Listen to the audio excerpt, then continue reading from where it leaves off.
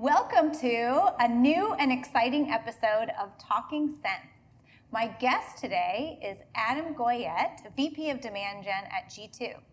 We're going to talk about disrupting an industry, modern demand gen, and maybe even demystify intent data. So welcome to the show, thank you for having Adam. me. Yeah, exciting. Awesome to have you on. Yeah. So I am a huge follower of G2. Was Yep. G2 Crowd, now Yes. G2. Yes. For those of people wondering. It's a Chicago company. I'm a Chicago gal. I love what it's doing to disrupt an industry. So maybe tell us about the makings, kind of behind the scenes, and the mission of G2. Yeah, so I think really it was kind of founded with, Godard and Matt and Tim and our founding team with the mission of like disrupting, the Gartners of the world and these vendors and analyst reports. Because if you think about like buying software at the time, 5 years ago, you could find better reviews on a coffee maker you were going to buy off of Amazon than a $100,000 piece of software you were building your business off of, and it just kind of seems broken, right? And so, and especially if you think about kind of marketing's role and the way people buy today. So marketing, ultimately, like anything you do, is responsible for sales, right? Brand, demand gen, whatever it is, PR is all geared around helping the sales team's job be easier, right? And so if you think about people's buying patterns and how much it's shifted, I think a lot of that has happened because of kind of the consumerization. You don't buy anything online without reading reviews off of Amazon first, right? You don't go to a restaurant until you read the reviews on Yelp. You don't book a hotel until you read the reviews on TripAdvisor. And so people are taking that same pattern into basically like purchasing decisions in software, and there was nothing there for anyone to get. And so that's kind of what started the company. And we have about 3 million people now who come to our site every single month to read the reviews. And it's pretty fascinating to see kind of the rapid growth of that. It's amazing. I love it. I love the concept.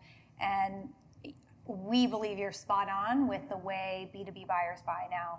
Yep. 90% of buyers want to remain anonymous. We call that the dark funnel. Yep. Typically, it's not just one person involved in a decision. It's multiple people involved in a decision. Yeah. There's tons of conflicting information. Yep. So kind of how do we help guide them through that in an economical way? Yeah. Yeah, if you think about it, right, I think there was a Forrester report out there that said, like, to your point, 90% of buyers say they'll reach out to you when they're ready to make a decision. And so what are they actually looking for in that research, right? The number 2 things we found were actually like peer reviews and then like product ratings and reviews. So every website, you look at that MarTech 7000 and it is like overwhelming. Yeah, exactly. And if you're a buyer, like, where do you even begin? And this is not to pick on anyone's marketing, but it's hard to differentiate, you can pick on right? Our marketing. It's just hard to differentiate, right? If you're one of 500 marketing automation tools, like at the end of the day, like feature sets, you're probably all doing something similar or can word it the same way to a marketing person, right? And so if you're a buyer, like where do you even begin? Everyone's gonna say they can do X, Y, and Z and that they're amazing at it. So how do you actually understand like where you want to place your bets from a marketing tech stack or sales tech stack or anything like that? Sure, and they're high stakes decisions for us as CMOs and demand gen leaders. Yep. So what I think is interesting is you've been in the role a year and you came into this super hot, on fire company. Yeah. And it's a little bit actually easier to come in when there's not a lot established or the growth rate's not there. You can do a few things and look like a hero. Yep. But your bar was kind of high. Yeah. Am I stressing you out? Yeah, a little bit, yeah. No, I think the bar is high because for a couple of reasons. One, I think is the company had phenomenal growth. So like you said, it wasn't like there wasn't success there and you're coming in, you're like, hey, we should put in a marketing automation system and you should do these things, right?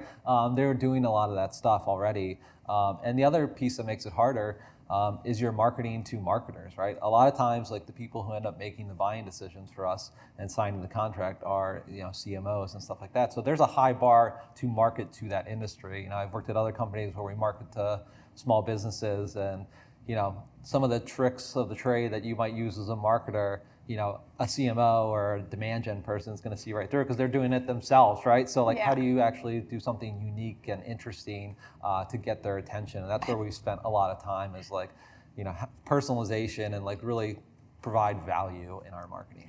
Funny story on marketing to marketers. So I'm pushing to eradicate forms. Yep. And we believe that you put a form up if they're going to register for an event, of course, because you need to know who's going to be there. Yep. And you want to personalize the experience. Or if they're giving us data that we're going to use in some way. So that's kind of what we defined as a good use of a form. Yeah.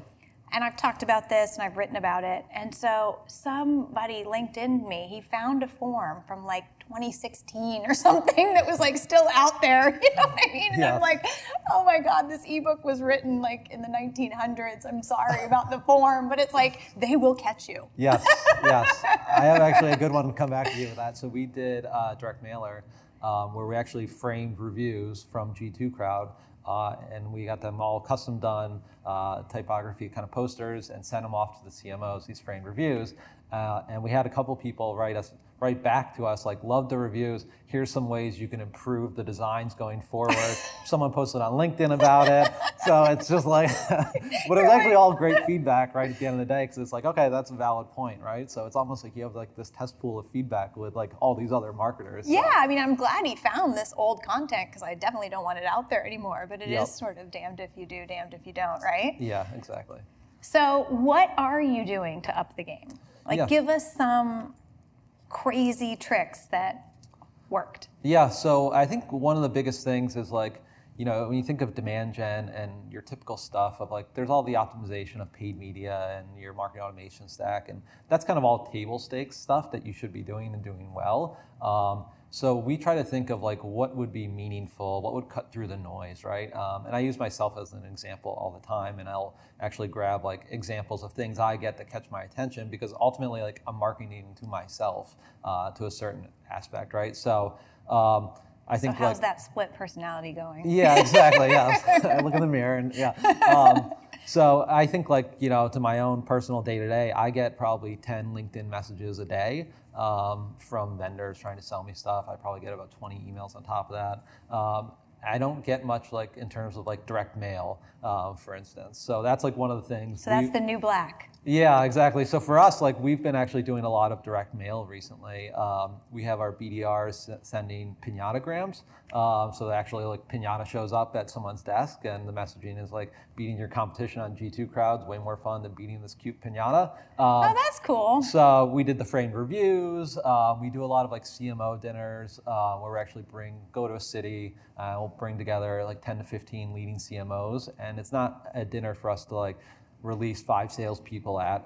We actually send our CMO, Ryan, or myself will go, and it's truly just like a networking dinner. Ultimately, like usually what happens is G2 Crowd comes up in that conversation, but just like how do we add value into someone's life and do stuff that's meaningful and cuts through a lot of the noise that's out there today. Sure. So earlier we were jamming on trade shows. Yes. How do we approach trade shows? Because I just did my budget. It's a huge piece of budget. Yep. And it can be a little hit or miss. Yeah. And there's always this feeling like if we're not at the show, we're missing out, and everyone else is there, and they're gold and we're silver, And I'm like, I just want to be tin. Yes. Copper. Yeah. I think there's a couple ways to approach it. One is like if it's a new show, and we've kind of made this mistake in the past of like, we get a sponsorship and then we show up and we're like, oh, this show is not great, right? Like there's not a lot of foot traffic, it's not the right persona, whatever it might be. So like I always now push back and say like, if we've never been to the show before, let's send 2 reps, have them book meetings. And if they come back and can book X amount of meetings, then we'll consider it for next year. But we're not going to spend $30,000 on like, cross our fingers, it's the right show for us, right? So I think that's helps a lot with like new shows, and then So I call that going guerrilla. Like we're going to do the show guerrilla style first. I don't know if I made that up or if that's like a real thing. I like the term, yeah. But I'll be like, we're going to do the show guerrilla and see how it goes. But what's interesting is I also find if you say we're going to do it guerrilla and no one wants to go, then it's like, maybe this wasn't that important of a show. Exactly, yes. Yeah, it's a good litmus test for it. Yeah. And then I think for existing shows, we look very hard at like the ROI we actually get out of it. There's really like two goals for a trade show, right? One is from like a branding perspective, like does anyone know you? Do you need to actually be there to help build up your brand? That one's a little bit harder to measure. But for us, we take a very demand gen approach, like how many meetings are we booking at the show? What's the influenced pipeline? What's the ROI? What does that close rate actually look like? So try to actually truly measure, and then like we just double down on shows that we knew bring us the highest ROI. And you're not going to get a lot of people who argue with that logic at the end of the day. Yeah, just stack rank them. Yep. Top 10%, definitely. Bottom 10 cut, in the middle or where you discuss. Yeah, exactly. Love it. Yep. Love it. So let's demystify intent data. Okay. Define intent data and the various types first for folks, if you don't mind. Yeah. So I think intent data is really like at its core, right? Just to define it, is like someone's actually doing something that's meaningful, that's showing actual intent to purchase your product. And so what that looks like can take several forms, right? I think there's kind of top of the funnel type awareness stuff, right? Where they might be researching a topic. So if you think about somebody who's looking for marketing automation software, they're probably not going to start right off the bat with reading reviews, right? They might be searching around the topic of, what is the best marketing automation system? What kind of tools do I actually need for this? And then they kind of move through the funnel in your traditional funnel. And I think the intent data piece is kind of back to that initial thing of like 90% of people are doing the research. Intent data is those signals of like who's doing the research and where they are in that funnel and surfacing that up for marketers. So I think like, you think of like modern marketing, like so many companies now just wait for someone to come to their site, and that's where they focus. Like, hey, we got our website conversion rate, we got to fix that, and we got to fix. But it's like, well, you're missing. That's too late. That's 10% of the funnel that you're dealing with. There's a whole another 90%. I think if like CMOs and CEOs realize that a little bit more, they'd be like, oh crap, like what are we doing to influence that? Right? No, I mean, I'm like getting anxiety right now. You think about your site and you put so much effort into making it beautiful, and that was like my whole thing about the forms. Yep. No one's going to fill out that form. Yep. And if they do, they're going to put AOL or Mickey Mouse. Yep. And just to get the piece of content that they want. Right, and it's like I kind of wanted them to have that content anyway. Yep, exactly, yeah. So what, it's screwed up. Yep, yeah, so I think it's like, how do you actually take that data then and operationalize it? And I think that's where a lot of companies are kind of struggling of like, what is intent data? And it gets thrown around a lot as like a buzzword. And then also like, how do you actually use that, right? Just getting that data of like, hey, X company was searching for this topic, or okay, what do I do with that, right? Yeah. And so for G2, I think that's been a big focus of ours, of really like operationalizing intent data. So we have tons of integrations of pushing that data into Salesforce and HubSpot, Marketo. Yes, working on it. Yeah. And so I think because for us, it's a much later down the funnel kind of signal, right? Someone's on G2 Crowd reading your reviews and comparing you against a competitor. Chances are, unless they're like a total psychopath who just likes doing this for fun, like they're seriously in the market for whatever tool it is you're offering, right? Yeah, and so, I talk a lot about how we'll say, oh, they're gonna content binge, and I'm like, we're not Netflix. Like they're not gonna be binging on any of this. Like yes. We need to get them what they need as quickly as possible.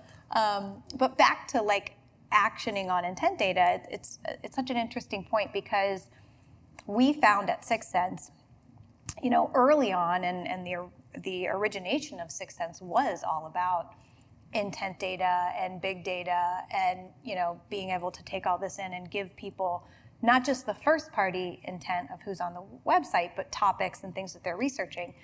And we found very similarly, then what do they do? Yeah. So adding on things like being able to incorporate it into an ad.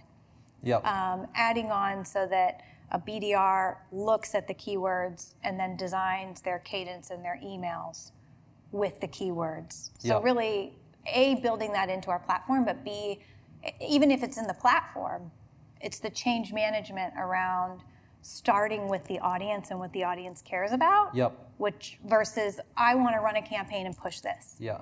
And it's like anything else in sales and marketing, right? If just one team is using it, it won't be successful, right? So if it's just marketing that's excited about intent data and the sales team could care less and the BDRs aren't doing outreach or incorporated into their strategy, it's just going to be a marketing thing. It's going to fall flat, right? And I think where we've seen companies with the most success is like taking that intent data, and you think about from the marketing side, right? You spend, oodles of money on LinkedIn and Facebook doing all the targeting, but the targeting actually misses one component, which is like who's actually in the market to buy, right? I could target every demand gen person in the world, but if they don't have the budget or they just installed a separate solution a month ago, they're probably not buying and just wasting ad spend to it. So I think like using that audience, in-market component. Yes, using that audience to define like here's the in-market person I'm going to target with messaging and way more down the funnel messaging. And I'm also going to give that same list to the BDR team to do outreach to.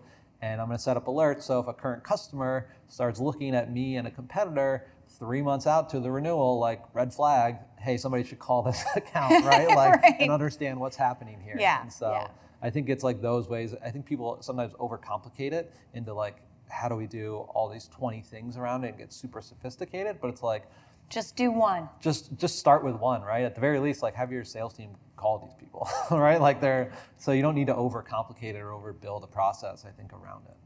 So 1 year in at G2, what was the most successful thing you did? Yeah, I would say there's been a lot of like small wins. I think everyone always looks for like the big home run, and we've had a couple like really good successful campaigns, but like I think it was just doing a lot of things right. And so sort of like dialing in. Yeah, so like processes. dialing in everything from like our trade shows to our field marketing events, to our direct mail stuff, to our ABM strategy. And we've seen that kind of result like this year. I was just pulling the numbers like the other day. This year we've seen 100% lift from last year at the same time frame in marketing sourced opportunities. Oh my God, awesome. So yeah, that's off the to big you. win. Yeah, it's really like honestly, I think the huge win is really the team we were able to hire. Like we have like the most amazing marketing team in the world. Like I every time I interview with someone, they're like, oh, why would I want to work there, right? And I say like, honestly, you get to work with this amazing like rock star team because it's really like, it's not one person who ever kind of dictates those victories. It's everyone being aligned around one goal.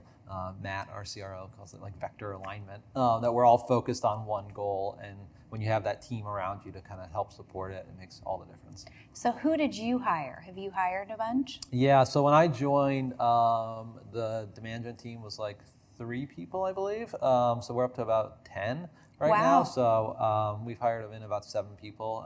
So I've hired in someone who's kind of leading our growth effort, as well as someone underneath him. And we've kind of built out our events team as well. So, what's the top priority hire for someone building a demand gen team? Yeah, I think it really. And I have one hire, for example. What do you do? If you have one hire and you're trying to build a demand gen team, I would try to get someone who's really well versed in a lot of things. So like a growth marketer who can do a lot of things, right? I think a lot of times people will hire like a content writer or a field marketer, and that's great, and like you'll need those specialties. But if you had one person, like I'd rather have someone who can do like marketing automation and paid ads, and also a little bit of it is a trick question because it depends on your goals, right? Like if the number one priority and what's driving the bulk of your business is events and trade shows, like maybe you should get an events and trade show person in there, right? But if it's not and it's more digital focused, then get more of a digital focused person. Perfect. So it sounds like you've crushed it, which is awesome, but we always learn from what I call colossal fuck ups. Yep. So give us one. Doesn't have to be just from G2. Yeah, I don't think I've had too many at G2, and I would call colossal yet. I'm sure they're coming. Yeah. We'll have you on in a year. Yeah, exactly. We'll see. I would say the biggest one I've had. So I worked at an online video player, and so they were open source, and so it was one of the first like open source video players, and it was downloaded like crazy amounts of time and used across so many different sites. And so our database was about 9 million people. So you know where this is going. Keep talking. Yeah, I'm getting uncomfortable. We used to do like massive email sends for promotions and webinars, and we'd always do a ton to segment the list. The problem was at the time, this was like 4 or 5 years ago, it would take forever for us to get like, we'd put in the filters to see like how many people would this actually be going to. And so it was one of those mornings where I was like, hey, we got to get this out by 11, and it didn't load like the preview of like, here's the count.